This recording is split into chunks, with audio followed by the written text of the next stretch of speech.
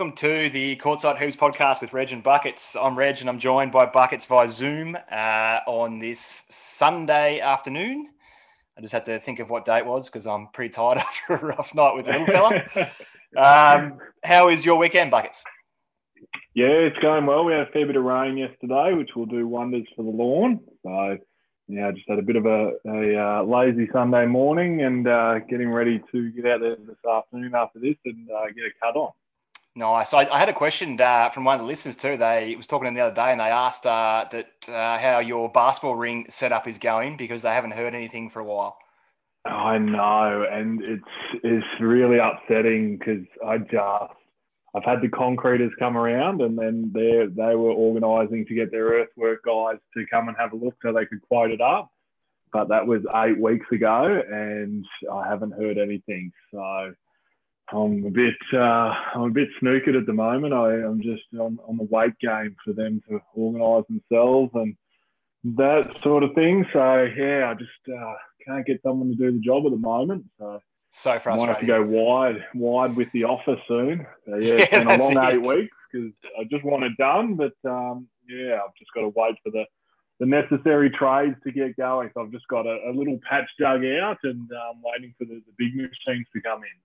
I did tell him, I said, I'm pretty sure if it was up, he would have said something. So I think it's still just waiting. Yeah. So if anyone wants to move some dirt and put up a retaining wall for me, hit me up. Do they have to be qualified or just any old body? Just anyone with an excavator, just come in and start digging. Get it done. Yeah. This is going to be one of our best pods ever, I reckon, because it is the topic of the basketball world, which is the old GOAT debate, which has been going for, how long now? It'd be years now that there's every time something new happens, it comes up. Since I reckon 2012, once he won his first title, it's all started to basically get progressively longer and louder since then. Yes, absolutely. I thought we'd start by just going through who we would have on our Mount Rushmore. As most shows do, they refer to the old Mount Rushmore, which is obviously four players. So who would you have as your top four on your Mount Rushmore? Yeah, so my Mount Rushmore, now earlier in my life, I would have said there was always the easy three, and that was Jordan, Bird, Magic. But as I've gotten older and watched more basketball and sort of adjusted the criteria of that, it's changed to more purely based on individual basketball excellence and what they were able to do in their career. Because guys like Magic and Bird come into ready-made teams with other Hall of Fames and things like that. So my Mount Rushmore, in no particular order, is Jordan, Kareem Abdul-Jabbar, LeBron James, and Bill Russell. And then obviously the other guys that are very close there, your Magics, your Birds, and that type. But for me, those four, obviously, we know Jordan's resume, we know LeBron's resume. Kareem obviously scored the most points, 6-time MVP, 6-time champion. And then Bill Russell, how can you argue with 11 rings in 13 seasons, 5 MVPs? Obviously played in a different era. There's only 8 teams and things like that. But, when we talk about winning, you can't go past Bill Russell. What about you? Yeah, it's funny. I, as you know, I sent you my notes for this pod last night. And even since then, I originally had Jordan, LeBron, Kareem, and Magic. And I was thinking about it again, and I thought, I'm actually going to sub Magic out for Bill for the same reason that you mentioned. That and people say he only played against 8 teams. That's not his fault. It's not his fault that he was playing then. And I think that gets brought up too much in all these debates. Is they played it against this team or that team, or it's not those guys' fault that they were playing in that era. Like that's just the way it is. So I actually agree with you on those 4. And 11 in 13 years will never, ever, ever be close to even someone will even get half that. You know what I mean? Like it's just there's no way. It's such an impressive feat. And there's a reason that the MVP is named after the big fella because it's hard to argue with that. That's right. So that's where we do agree on our Mount Rushmore, which is a good thing. One thing I did actually think is, do you reckon Mount Rushmore is a good amount? Like, do you reckon 4 is a good discussion point, or do you reckon it should be like 5, or it should be 10, or like, what do you reckon is if people are talking about the greatest, not say the greatest of all time, but say the greatest players of all time, as in multiple, do you reckon Mount Rushmore is a good, I don't know, way to go about it? Yeah, I think it just, most of the time people will say, okay, who are the top 5, who are the top 10, who's the best and all that. I like the Mount Rushmore, idea because obviously it's American sport, American players, obviously from the presidents over there and things. So I like that nature of it.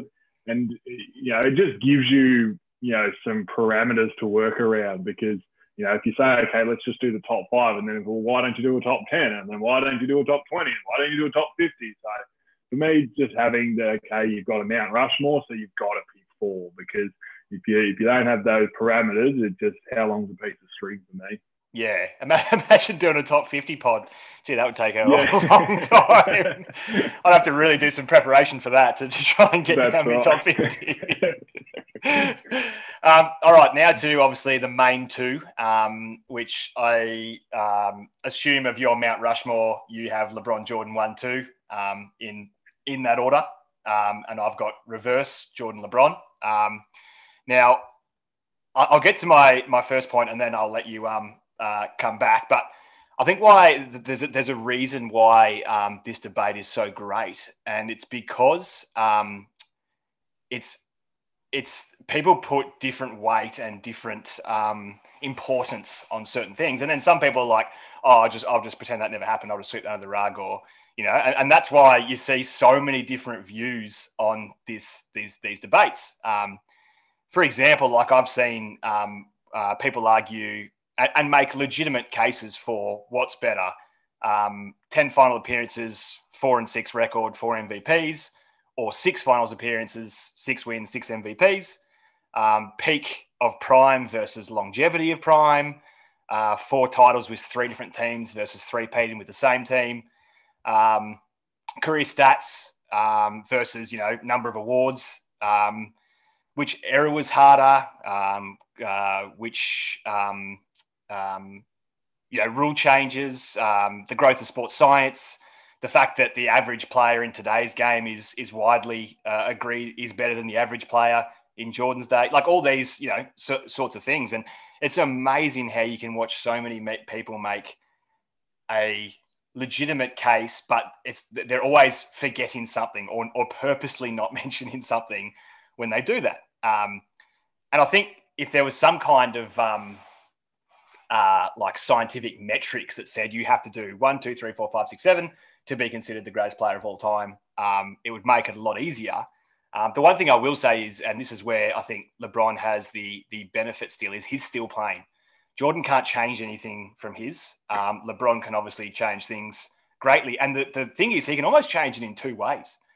He could make his case stronger, or if he came out and had like another 2011 or something, I'm sure there'd be, lots of talk that it's over again. So what's sort of your thoughts on that whole range of things, I guess?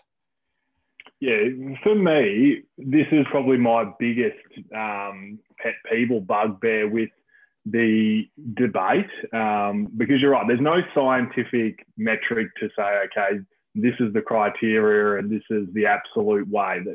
And that's why it's an argument, that's why it's a debate, and that's why all the talk shows run it all the time. And because there's never a definitive answer, because as you say, people hold things different weight and different importance and things like that. But for me, the debate when people say LeBron will never be better than Jordan because Jordan's 6-0 and LeBron's 4-6, to me is the most ludicrous argument in the entire thing. The fact that we would discredit someone for coming second rather than first in a season, and it would somehow be better for his legacy if he comes third, and if he was 4-0 in the finals versus 6-0, people would see that as a better career for LeBron's legacy. So whenever people make that argument, I don't debate with them because it's not worth my time. Now, if someone wants to come and say Jordan played 15 seasons and won 6 championships and LeBron's played 17 and only won 4 championships, then we can have a conversation. Then we can debate it.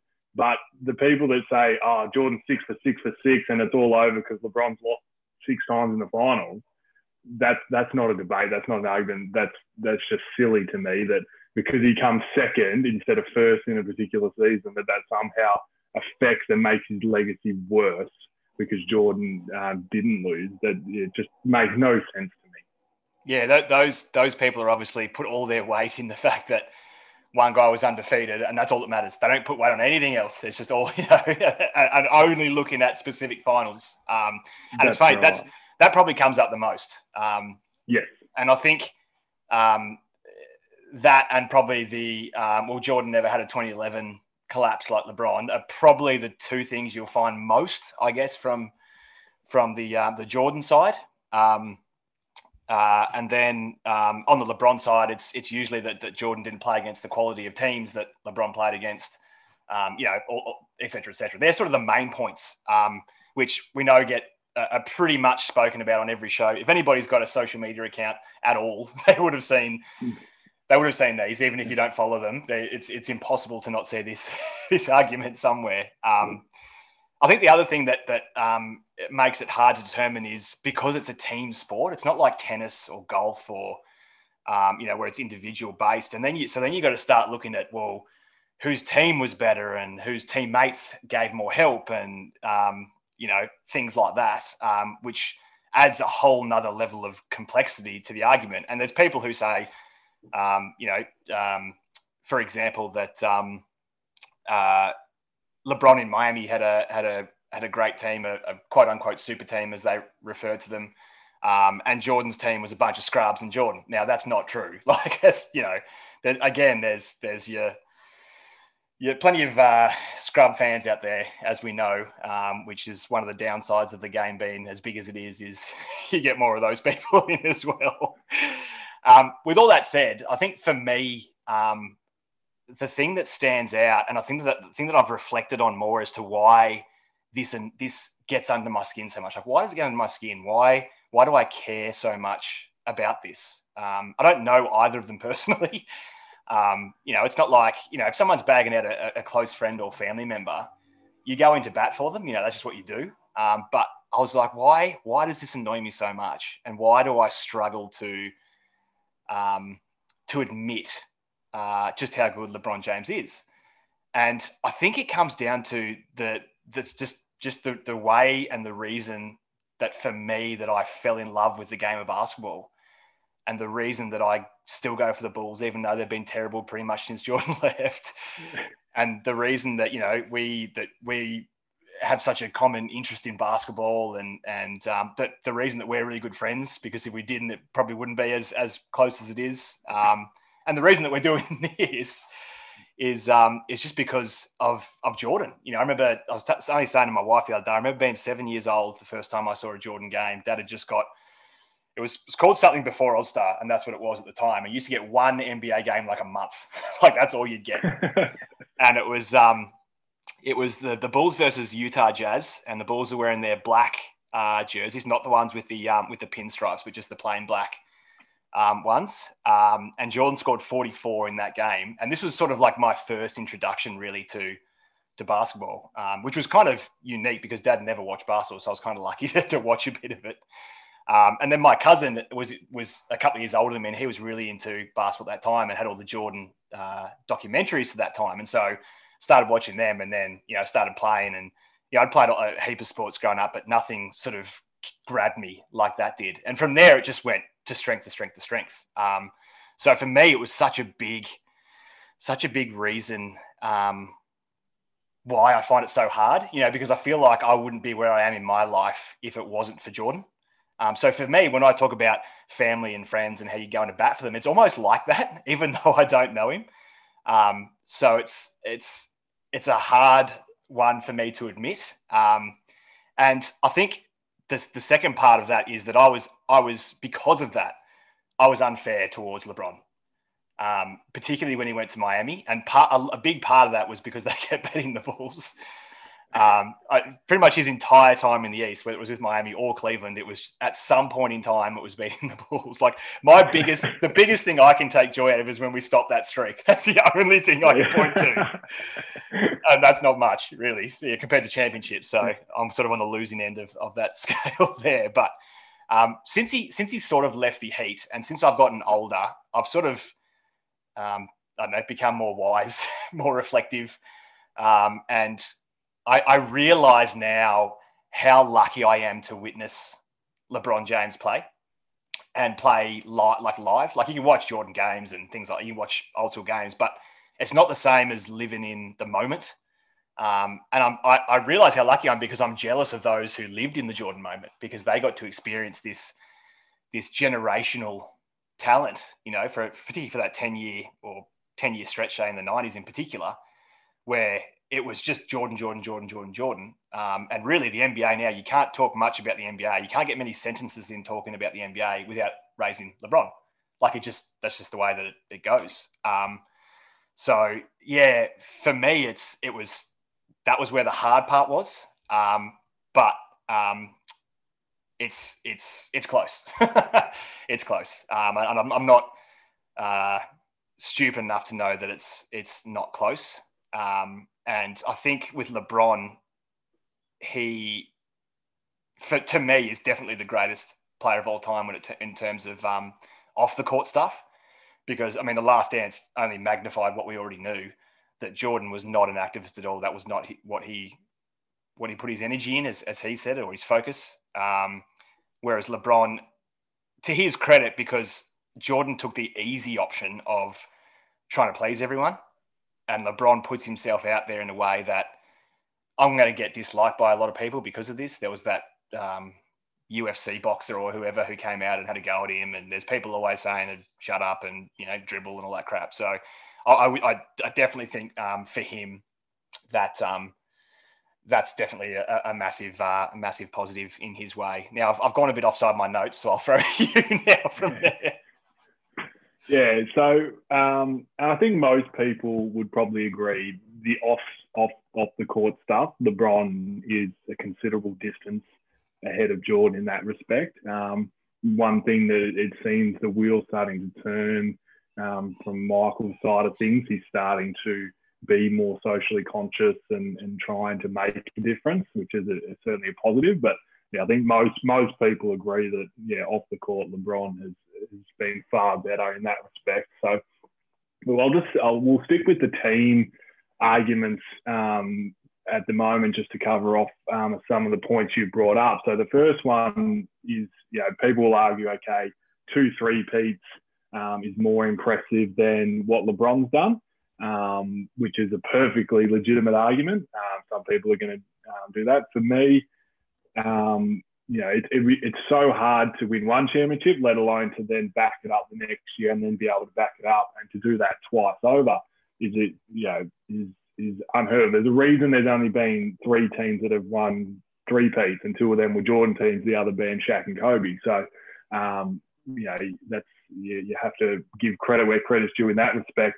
The fact that LeBron's been able to now have won 3 championships with 3 different franchises, 3 different sets of teammates, 3 different coaches, for me, that's just as impressive as winning a 3-peat.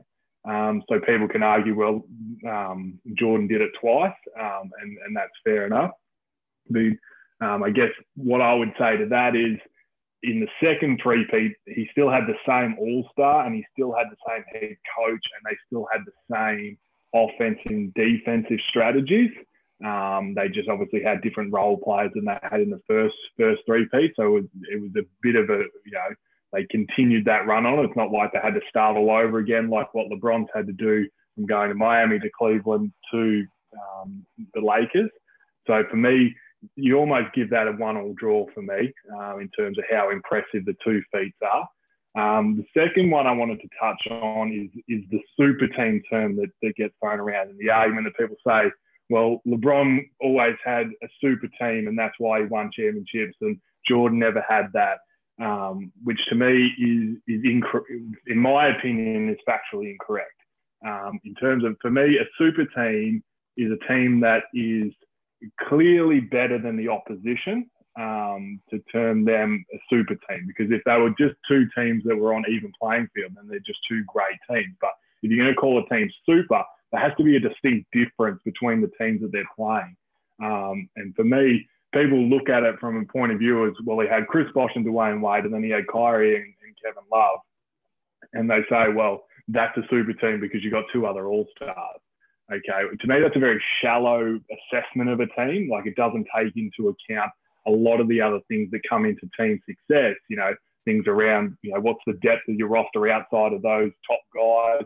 What are the opponents that you're playing? What are their rosters like? What sort of coaching do you have? What sort of culture? Do players get injured? Do players regress? Like, they might look at the, you know, the play that they had and the stats they had with the team they had before they came in, but they don't take into account, well, they're playing different roles and their play actually regresses and they're not that same all-star that they were when they come to the team. You look at, you know, the example of Kevin Love. He was 25 and 11 with Minnesota, but I don't think you can argue that he was that when he was with Cleveland. And the same with Dwayne Wade as the knee injuries started to pile up. But, you know, we could be here for hours and hours going down that rabbit hole of all those different things. So let's just stick with that shallow sort of assessment of what a super team is. And I don't mind if you call LeBron's team super teams, but we have to then grade other teams with the exact same criteria. So I just wanted to go through and have a look at some of the teams that those LeBron teams come up against. And if you're going to call LeBron's a super team, are we going to call these other teams super teams as well? So I'll go through these. So from 2011 to 2013, those Miami teams had two All-NBA players in LeBron and Dwayne Wade, and three All-Stars, obviously Bron, Wade and Bosh, and one All-Defensive player being LeBron. So in 2011, Boston Celtics had two All-NBA defensive players and four All-Stars. So, you know, on that metric, you'd probably have to call that Boston team a super team if you're going to call Miami a super team. So there's the three criteria I looked at. I said, okay, how many All-NBA players do they have? How many All-NBA defensive players? And how many All-Stars do they have in any given year to say, is that a super team or not? So in 2012, the Oklahoma City Thunder had two All-NBA players. They had an All-NBA defensive player in Serge Ibaka, and then they had a sixth man in James Harden. So if you look at it that way, they had the same amount of All-NBA players that Miami did. They had an extra all-defensive player plus a sixth man. So if Miami's a super team, you would think on that same criteria that Oklahoma City team would have to be a super team as well. 2013, the Spurs had two All-NBA first-team players plus two All-Stars. So an argument could be made that's a super team. And then you go to 2014, Wade had regressed back. He wasn't All-NBA at the moment, so they only had one All-NBA player. Same as the Spurs. They had one All-NBA player. 2015, he goes to Cleveland, and now he's got Kyrie and Kevin Love. The only All-NBA players were LeBron and Kyrie, and Golden State had two All-NBA players in Steph and Clay. Plus, they had two all-defensive players in Draymond and Andrew Bogut. Shout out to another Australian, Andrew Bogut. And they had two All-Stars, same as Cleveland. They had two All-Stars in Kyrie and LeBron James. So if you're going to call the Cleveland team of 2015 a super team, you'd have to say that that Golden State team was a super team as well. 2016, again, Kyrie was hurt, so they only had one All-NBA player in LeBron, one All-Star in LeBron, come up against a Golden State team with three All-NBA players, All-NBA defensive player in Draymond, plus three All-Stars. So if you're going to call Cleveland a super team, obviously Golden State. And then we know, I don't think anyone would argue that 2017 and 18 Golden State were both super teams. So for me, if you're going to call the teams LeBron was on super teams, then the teams he come up against, you also have to put in that same category as a super team.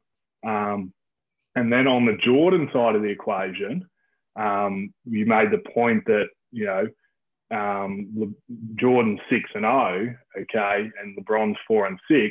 That's where the argument comes up against, okay, which teams are beating LeBron and which teams did Jordan beat for that to be a fair argument. So if you look at those teams Jordan was on when they won championships, so every year except 1991, both Jordan and Pippen were all NBA players, all NBA defensive players, and all-stars. So the only year that they weren't was 1991, when Jordan was the only one that made the all-star team and the all-NBA team. Pippen wasn't quite at that level yet. So they come up against the Laker team with one all-NBA player in Magic, plus two all-stars in Magic Johnson and James Worthy. But it's good to note that Worthy and Brian Scott both got injured in that final series when they played. So, and then from there, 92, Portland had one All-NBA player in Clyde Drexler, one All-NBA defensive player in Buck Williams, and only one All-Star in Clyde. Phoenix, one All-NBA player, one All-NBA defensive player in Dan Marley, and two All-Stars, Charles Barkley, Dan Marley. Then 96, two All-NBA players in Kemp and Gary Payton, two All-Stars and one All-NBA defensive player. The two Jazz teams, the first year, both Stockton and Malone made All-NBA. Both made the All-Star team, and then 98, only Carl made the All-NBA team and the All-Star team. So an argument can be made that those Bulls teams were better than every single one of the teams that they come up against in the finals. So so 6-0, you can make the argument that they were the better team, so they were supposed to win. People will say, well, they never had a 2011 moment against Dallas, which is a perfectly fair argument because they never did. When they were supposed to win, they did when they were the better team. But an argument then can be made that Jordan never beat a team that was better than his Bulls teams, whereas you can say LeBron's 2016 championship, he beat a better team than his Cleveland team. Yeah, and that's I think the superstar team is like when people say, oh, this player's a superstar, this player's a superstar, whereas everyone's just a superstar nowadays. Is every team just a super team? And that's why I think you're right. Again, there's no metric for what makes a super team. Is it, if it was clearly defined, then again, this conversation would be easier to have. But I think you're right. I think these days terms like super team, superstar, et cetera, are thrown around so shallow, as you put it, that then if every team is a super team, then no team's a super team. And if it's done on awards, the hard thing about that too is it's like, well, who was voting, and what was the pool of candidates that they were voting from? Because that always plays a consideration too. And when people say I think the average NBA player today is better than Jordan's era, I agree with that. I think that's true. I think that's almost true in every single sport around the world. I think the average players in sport today are better.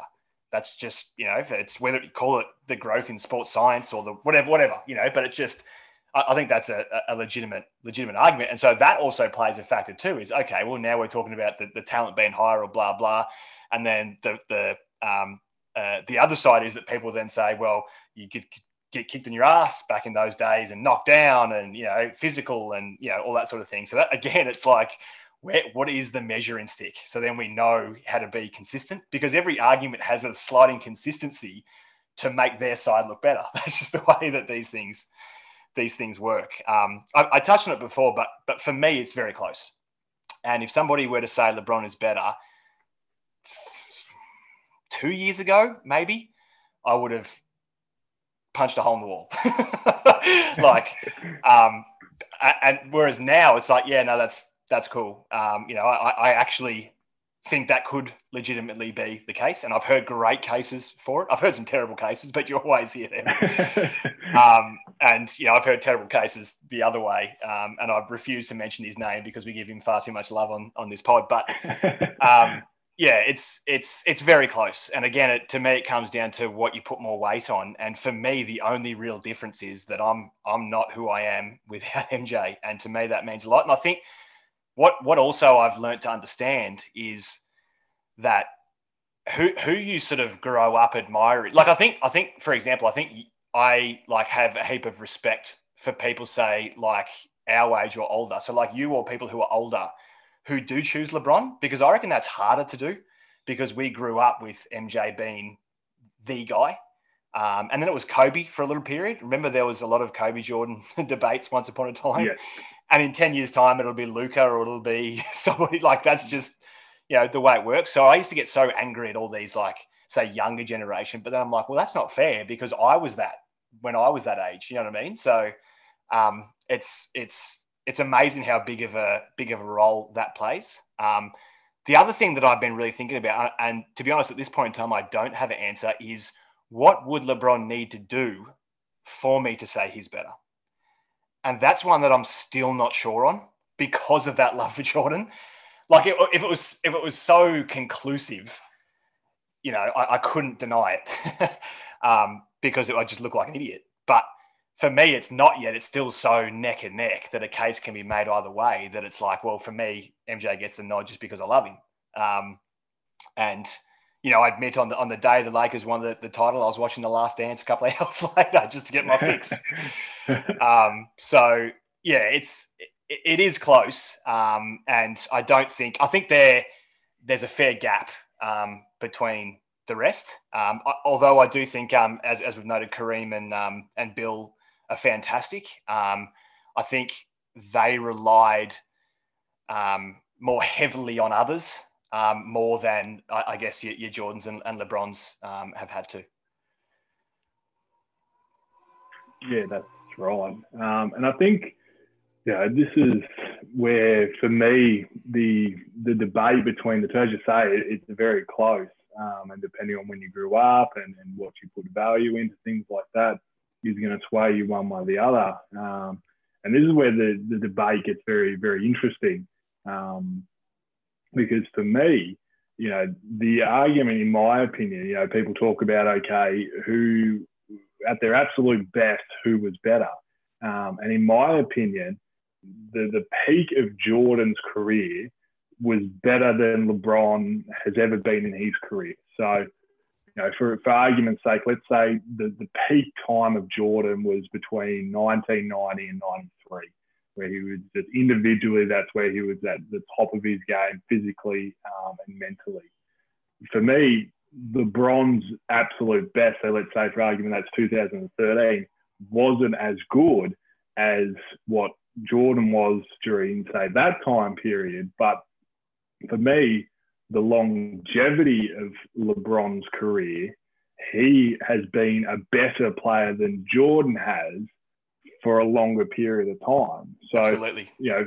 For example, people might look at, let's say you take, you got player A and player B. Let's say player A has been a consistent player for 10 years in basketball. And you got player B who's been an okay player, has 2 or 3 seasons where he's a tremendous player, better than player A for argument's sake, and then is okay for the rest of it. So if you're going to put those two players together, are you going to pick player B, who was a less than player A for 7 out of 10 years, but for 3 years was better than player A?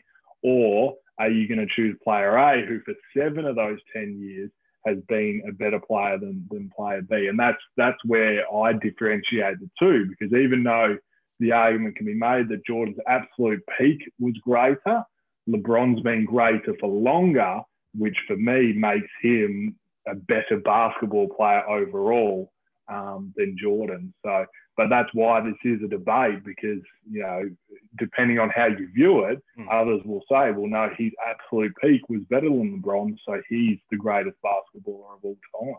Yeah, and I think from the those who say that the highest peak is how they judge it, even they, I think, would agree that LeBron's like the most physically gifted athlete in the history of sports. Like, that no one can argue the fact that his prime has been twice as long as most players, or 3 times as long as most players. And at age 30, I believe he's nearly 36. I don't know if he is just yet, but he's close. 36 on the 30th of December. There you go. He doesn't appear to be slowing down. Like, so, if he's doing this in 2 more years still, it's like, that's just insane how long a stretch this has been. I don't think that can be argued. I just don't think that can be argued. And I know that I've definitely seen debates where certain people say, I choose highest peak ever. That's my reasoning. And I've seen others say, that's fine, I choose longevity, because you give yourself a chance over a longer period of time, things like that. So I think that is a massive, massive point. And that's, I think, another reason why it's so close and why it can be so one way or the other, because of if people just use that as the comparison, which I have seen multiple shows do. Do you reckon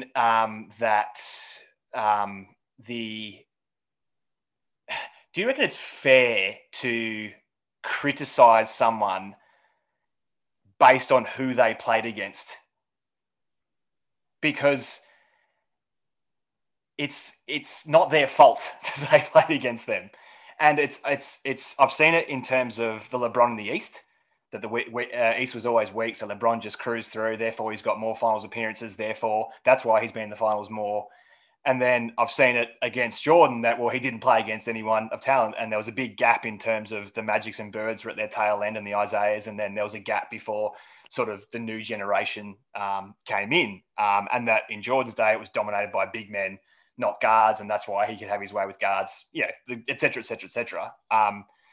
Same reason as we spoke earlier about Bill Russell winning 11 but only played 8 teams. Like, do you think it's fair to have that, to use that in arguments, for argument's sake? Like, I know the flip side is fair. The flip side is fair to say, well, LeBron should not have won the 2016 finals. That I don't believe that should have happened. So that is a massive, massive tick, on his career. But is it fair to criticize when it wasn't Jordan's fault? It wasn't Bill Russell's fault. Do you reckon that's fair? I think it's a way for people to bolster their argument one way or the other. If we're trying to strip it all the way back and just try to get it to, as factual and as black and white as you can in a debate where the whole thing's grey, I don't think you can say that, well, he only played against these guys or he only played against them, because, as you say, they only can control what they control. You can only play against the team that's on the other side. They can't be, people, the argument at the moment is people say, oh, they avoided the Clippers. Well, no, they didn't go to Adam Silver and say, look, we don't want to play the Clippers, put us in a different side of the bracket. They've got no control over whether the Clippers make it to the Western Conference Finals or not. So no, remember that's held against them. Remember, that's a conspiracy theory, just like LeBron told Jimmy Butler to have his 2 best games of his career so that they could win 2 games of the finals and therefore look like a better opponent.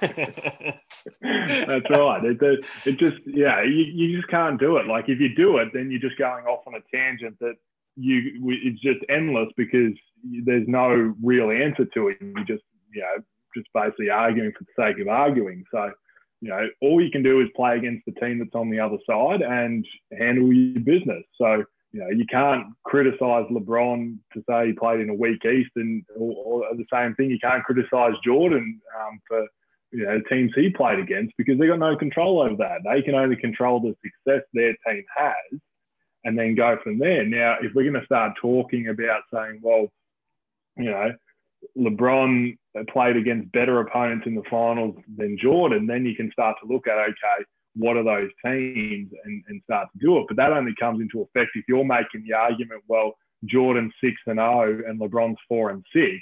It's like, okay, well, who did he lose to those 6 times, and who did Jordan beat those 6 times? And it's like, okay, well, it's a bit rich to be like, well, he's lost 6 times when the team he had compared against the team he was playing, it's that other team was a better team, and so he comes second that year. We don't sit here and say, well, Jordan's 6-0, but he lost to Detroit before getting to the finals, and he lost to Boston before getting to the finals. How can you argue it one way and not argue it the other? It has to be fair on either side. Yeah. I think that's a good point, and it is as we've said throughout this podcast. Now, it's people use it when they need to use it to validate the point they're trying to make. It seems to be, I think people are using it more because it is so close that they're reaching for every little thing to make their case better. And there's certain people who are really good at it, really good at using that sort of information. That's actually the way they go first. They go straight to the negative to prove they're positive rather than and then there's people who do it the other way. They don't bring up the negative unless they have to because of whoever they're debating against. I will say probably one of the things that annoys me the most about LeBron, and I want to get your thoughts on this, is I feel like he's always self-promoting. I do follow him on his socials, and he's very active. And I know that social media has is a whole nother layer really to this argument, both in a pro and a con sense. But I don't understand why he needs to do that. And I feel like I don't want to be brainwashed by people saying he loves to control the narrative, but I can't help but feel like that's part of it. And for me, I go back to a book that we both love from Tim Grover about Relentless, about coolers, closers and cleaners, and how he talks about cleaners being the ultimate competitors that don't need praise from anyone, don't self-praise. They just straight on to the next challenge. I know where I'm at, and I'm moving straight on.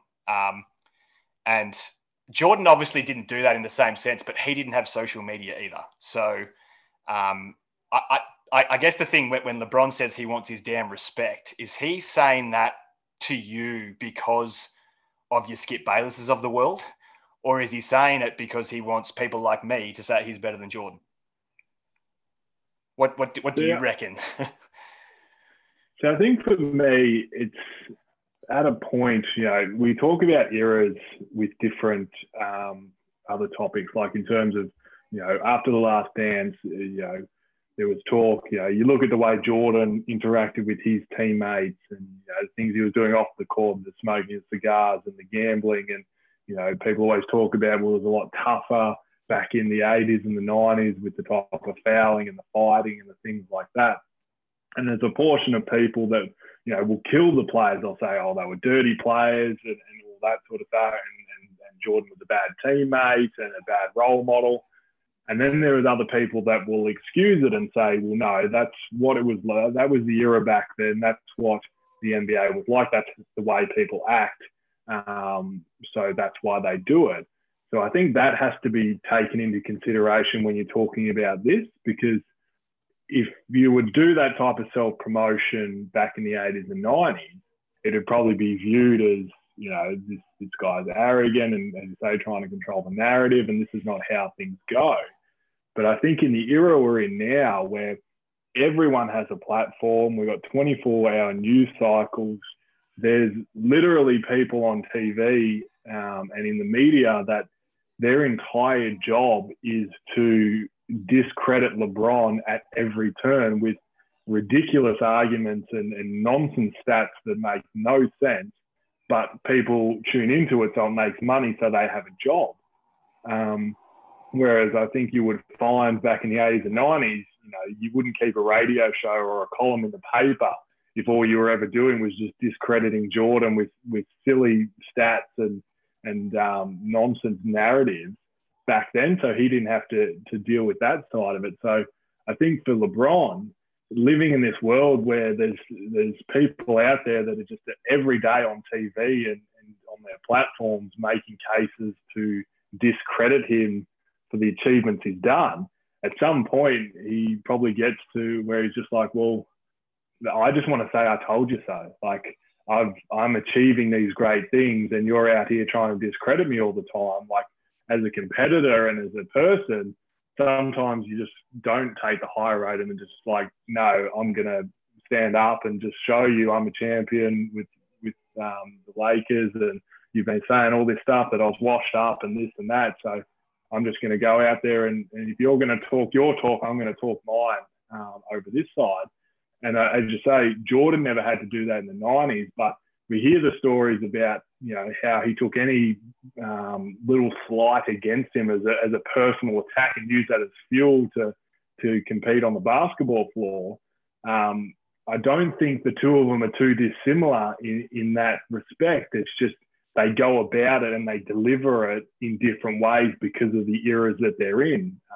LeBron does it through Instagram and things like that. Whereas Jordan did it by taking any of those slights and magnifying it and making up stories in his head that they were personally attacking him. So for me, they're very similar. They just do it differently. And I think LeBron's just now, after 17 years, he's a bit like, well, I'm sick of taking the high road. If you're going to talk all this all the time, then I'm going to, once I do achieve something, I'm just going to throw it back at you and say, well, look at this. Yeah, I think that's a good point. And I think something that I've learnt or there's been a focus on more recently, and it was a big part of the Last Dance, was Jordan's baseball stint. How he was emotionally and mentally fried, and the media had a big play in that because they were all over him about his gambling, and even obviously to the level that his gambling affected his father's passing. You know, there was that sort of stuff was going on, which was pretty unfair, that he needed to actually leave to get his head right and come back. And that's obviously, LeBron hasn't done that. So that's another, I guess, point that's amazing that he's been able to withstand it, and withstand it, I guess, on a bigger level these days because of all the social media, you know, and the 24/7 news cycles and that, which, yeah, is I guess for me, I because I'm used to that old school style, it's like, man, just, you know, let us debate that. And he did say that, I think, on The Jump or one of those shows. I'll let you guys debate that. And I thought there was an interesting pod with Dudley on one of the Ringer pods, and he was talking about he watched The Last Dance with LeBron, and that LeBron never mentioned throughout that Jordan was better, which I found a weird thing to say, because why would a competitor watch that and go, that guy's better than me? But anyway, that was a weird comment, but just the amount of respect that he had for Jordan. And I think even I sometimes forget that. Even sometimes I'm like, hey, come on, just appreciate those who came before you, blah, blah, because of all this. But it's more him saying, like, enough's enough. Like, just give me a bit of a break.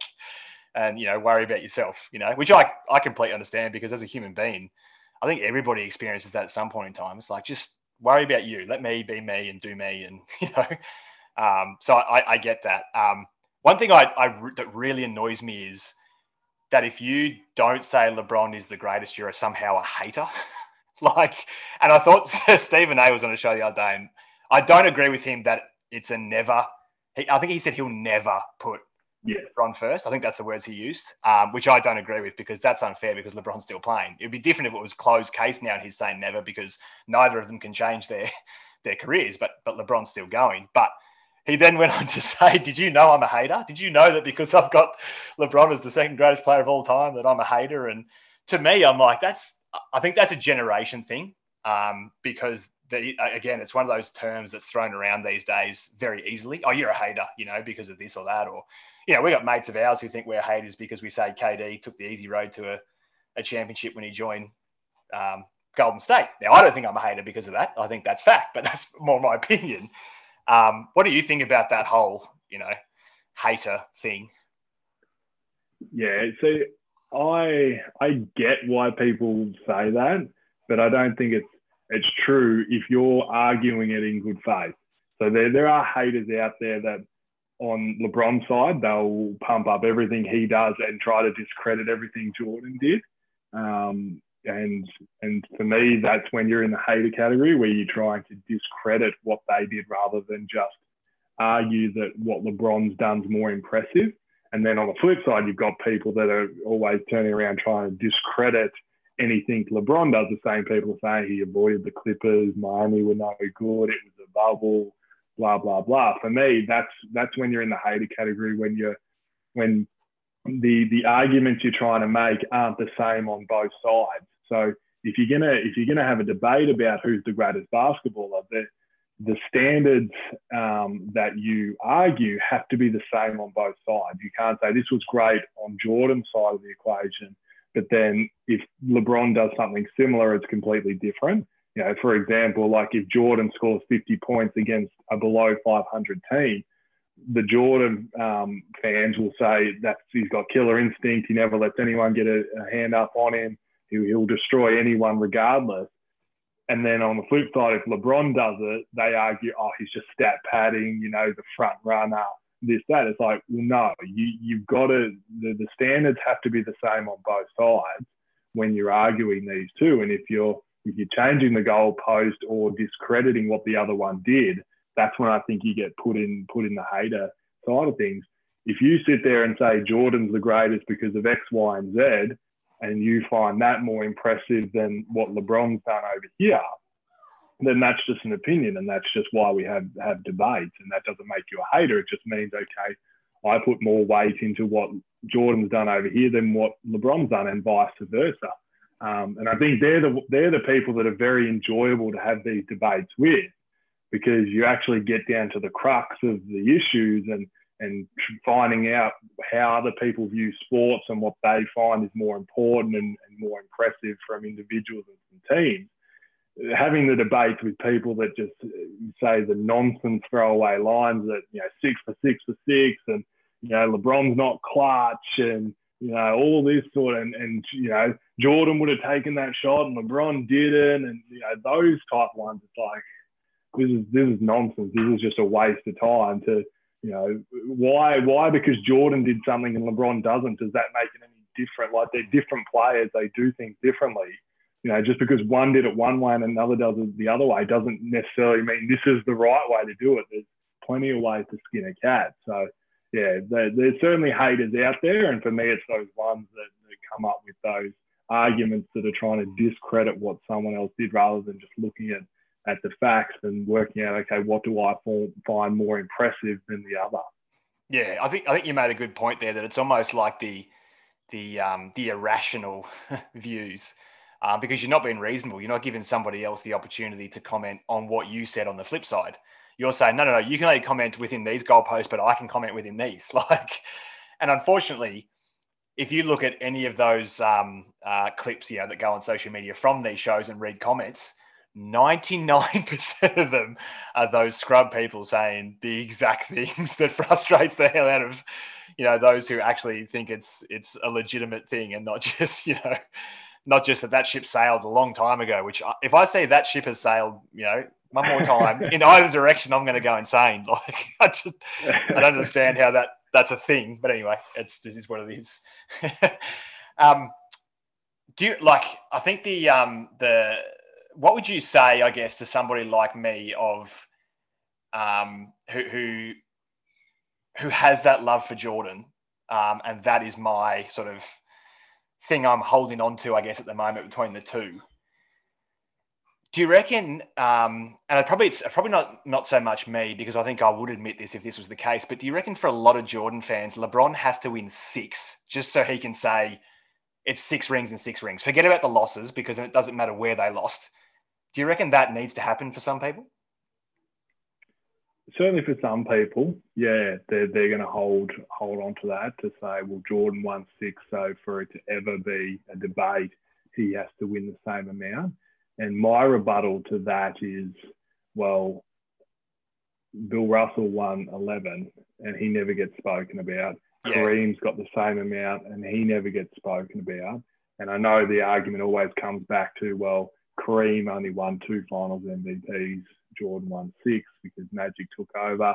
Bill Russell played in a different era with 8 teams, and that sort of thing. But if you're just going to try to simplify to say, well, Jordan won 6, so LeBron has to win 6, then it has to be simple on the other side, doesn't it? It has to be as simple as, well, Kareem's got 6 and's got 1 more MVP. So in the basic of terms, he must be better. Bill Russell's got almost double. You see what I'm trying to say in terms of where they try to change the goalposts with, if you're going to make a very simple argument that Jordan's better because he has 2 more championships, then it has to be as simple to guys that have more than him as well. So that's probably where I sit in that regard. This is a very complex debate that encompasses so much as a basketball player, and you're breaking it down as simply championships, which are a team accolade, in an individual argument. Yeah.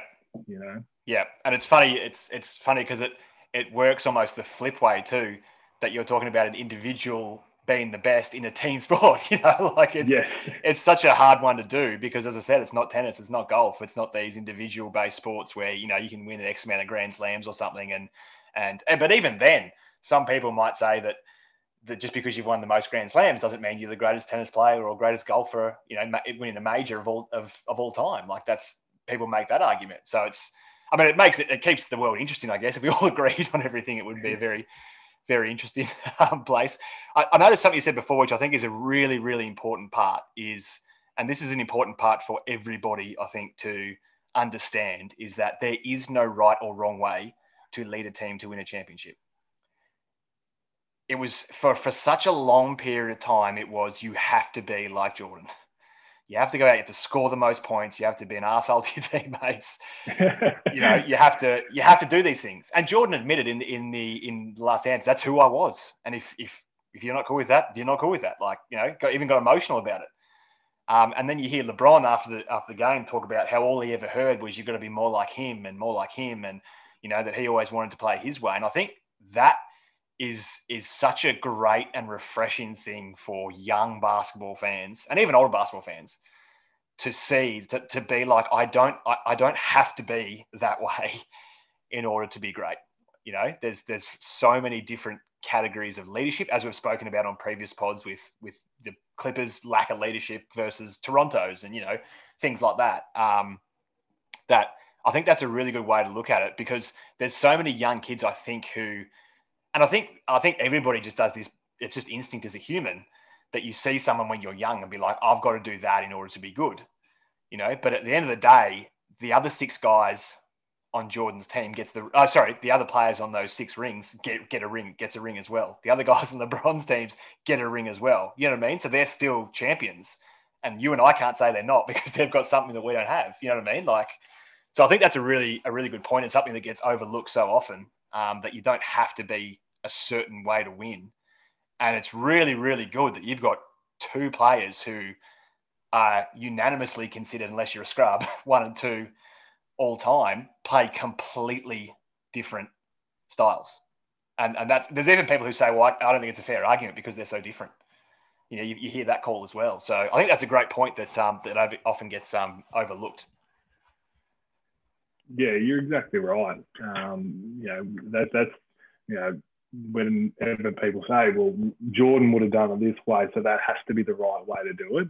And that's just, I don't think, a healthy way to view things, because you're right, there's so many different ways to do things, and it doesn't make one right and one wrong. If it generates the same result, it's like being micromanaged at work. If you can do something 3 ways to get the same result, then you don't need to be over their shoulder saying you have to do it a way. Who cares how they do it? Yeah, B and C still generates the exact same result. So yeah, it's a really good point that you don't. If you lead a certain way and it generates a championship, or not necessarily, it doesn't always end in a championship, but if you maximize the potential of your team, that's a good way to lead, because at the end of the day, that's all you can be expected to do is maximize the potential of your team. We've spoken at length about the Miami team through the bubble. Just because they didn't win the championship doesn't necessarily mean that they didn't maximize their potential on that team for that season. Yeah, spot on. And if there's another thing that I think has become bigger to me, it is the importance of those role guys. For the sake of this argument, your John Paxsons and your Steve Kerrs and your Mario Chalmers and your Kyrie Irvings and all these other guys who hit big shots that weren't Jordan or LeBron, but lead to the same result of winning. And this is why we spoke about how much we love the Miami Heat culture, is because that's all they care about at the end of the day is that W. And that's something that again, it gets overlooked when it comes to talking about individuals in a team sport. Yeah, that's right. I want to do something, and I haven't covered this with you, so I'm putting you on the spot a bit. Yeah. But you're in the Jordan camp, and I'm in the LeBron camp, and we've gone over how long has this been going for? So we've spent nearly an hour going through in detail different parts of the argument that as I said could go on for hours and hours if you really start to break down all the different things. We've sort of just glossed over the top of it. Yeah. But I thought it would be fun if, we'll try to summarize why we think Jordan is the best and why I think LeBron's the best, based on I guess, the common arguments that come up, which are generally the championship side of things, and then the player side of things is seems to be the two real sticking points. So, do you want me to go first, or you want to go first? I'm easy. I'm happy to go either way. Yeah, so I'll go first, just so it gives a bit of an idea of what it looks like. So obviously one of the biggest argument they talk about, okay, Jordan's 6 for 6, and LeBron's only won 4 and he's lost 6 times. And the reason I believe LeBron is the greatest of all time, basing on that metric, is LeBron has won 3 championships with 3 different franchises, with 3 different sets of teammates, with 3 different coaches, and won 4 overall. He's won MVP in all 4 of those and has been the leader and the best player on all 4 of those teams. Yes, Jordan has won 6, but in my opinion, the Chicago teams during that run, every single opponent they come up against in the finals, Chicago was the better team. So they won all 6. For me, LeBron has been on the better team in the NBA Finals 3 times and won 2 of them. The only time he didn't win when he was the better team was 2011, which I think we all agree. They were the better team and lost that one, whereas he was the better team against OKC, which they won, and then they were the better team this year once they won. 2013, in my opinion, those teams are as close to comparable as you can get, 50-50 either way. They won that one in 7 games. And then every other opponent that he's faced in the NBA Finals, the other team has been better than the team he was on. And he then managed to still win a championship in 2016 against Golden State. So that's why only winning 4, for me, is more impressive than Jordan winning 6. Because if LeBron had been on teams where they were the better team 6 times, I believe he'd be at least 5-0 outside of the Dallas one. The argument that, well, Jordan never had a Dallas, I spoke about in the pod. My rebuttal to that is, well, Jordan never beat a team like LeBron did in Golden State in 2016. So, and then from the player perspective, for me, Jordan's peak, yes, was higher, but LeBron overall has been a better player for longer and does more on the basketball court in terms of controlling the game, rebounding, assisting than Jordan did, and has been able to maximize the talents of his teammates for a longer period of time than Jordan did, which is why I give him the slight nod over Jordan in those 2 respects. Yeah, look, I think the points you've made are points that I would say are points that make me think and challenge my views on mine, because they're fair. I think for me, the 2 3-peats is pretty big, even though I agree with you, they were the best team. I think the first thing is, when you are the better team, you've still got to get the job done. The Bulls were lucky in terms of health pretty much all the way through. Scotty did his back in that last game, but I still think, that was sort of the Bulls were still the better team, and Jordan was still by far the best player on that court. The reason I say that the 3-peat is such a big thing, and it actually is something that Miami were talking about after they broke up, of just how draining and hard it is to continually go back and go back and go back. And Jordan did it not once, but twice, and I also think, as good as the Bulls were when he wasn't playing baseball, some people overrate them at the same time. Yes, they were a bogus call away from making the Eastern Conference Finals. But to say they definitely would have gone through and won a championship is a little bit of a far-fetched stretch, I think, for me. However, it's funny. I almost think in that season, Scottie Pippen was like a lesser man's LeBron. And what I mean by that is Scottie played that role of, I'm going to encourage everybody and bring them across and bring them along, which was not, as we know, wasn't Jordan's way. His was, it's pretty much just my way or the highway. And if you're not at my level, I'm going to have a problem with you. He spoke about that in the Last Dance, that he never asked anybody to do anything that he wouldn't do, but he was just insane. So that's why, other people don't live that way. But at the same time, I don't think that discredits the 3 that LeBron's won. which is impressive. And I guess the counter side of that is, well, in this day and age, players do move around more.